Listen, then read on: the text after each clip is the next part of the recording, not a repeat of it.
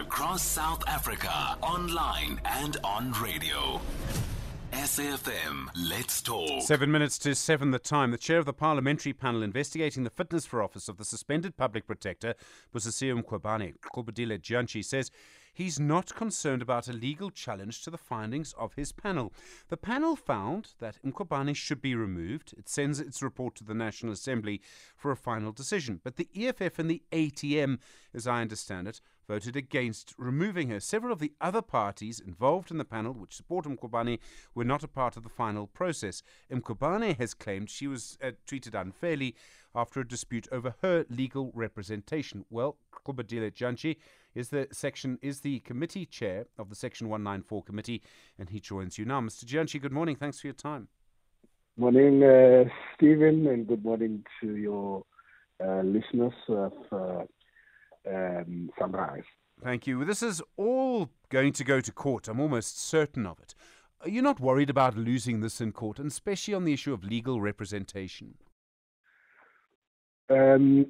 Stephen, we have done a very thorough job beyond what would have been expected of us.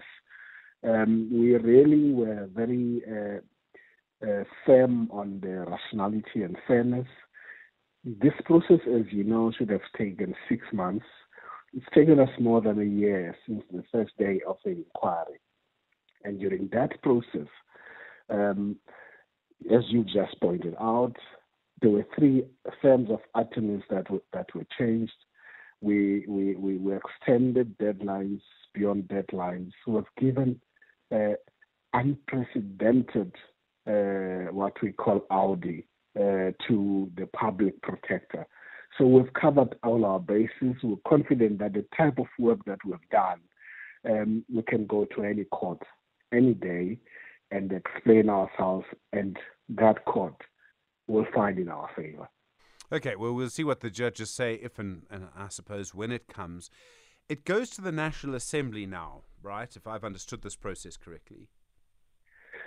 So from Tuesday, the 22nd of August, that was the last day, the last word that we conclude the report as the committee that was directed by the National Assembly to verify these charges, make findings, recommendations, and give reasons. We have done that, and therefore from Tuesday, the final report has been adopted. That product is now the property of the National Assembly. The very next National Assembly Programming Committee, which programs all of these, we're hoping that it will give a date as to when this report will then come in front of the NA. So it's out of our hands. We've done our work.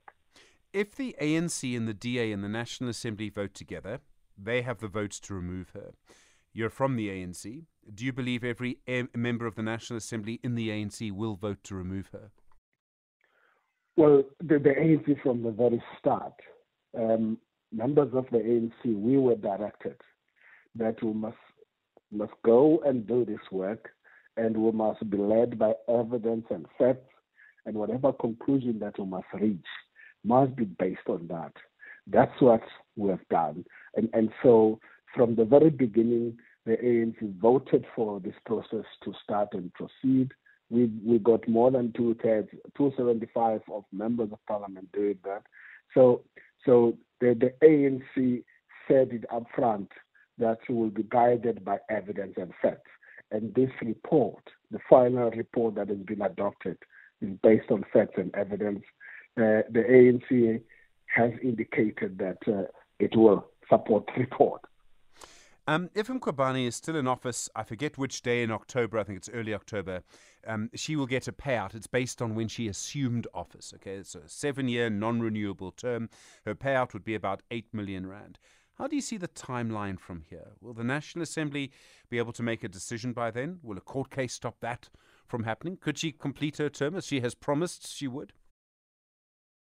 Well, now that we've done our report on the 22nd of August, our desire and motivation is that there is no reason why during the month of September, even well before the end of September, we should not have this report voted in by the National Assembly, because the next step after that, the president has got to give a sign-off, because the president must remove the public protector if we get the two-thirds and the ANA approves our recommendation of Advocate Mkhwebane being removed. I wouldn't want to speak about the other issues of pensions. The other people dealing with that. Ours was focused on our mandate, and we've done our work. Whether there's an issue of pension which we're not concerned about, including when we're not concerned about suspension, but it was done by the president, we stayed on our lane. Qubudile Dyantyi, thank you very much indeed. The committee chair of the Section 194 committee investing the fitness for office of the suspended public protector Busisiwe Mkhwebane.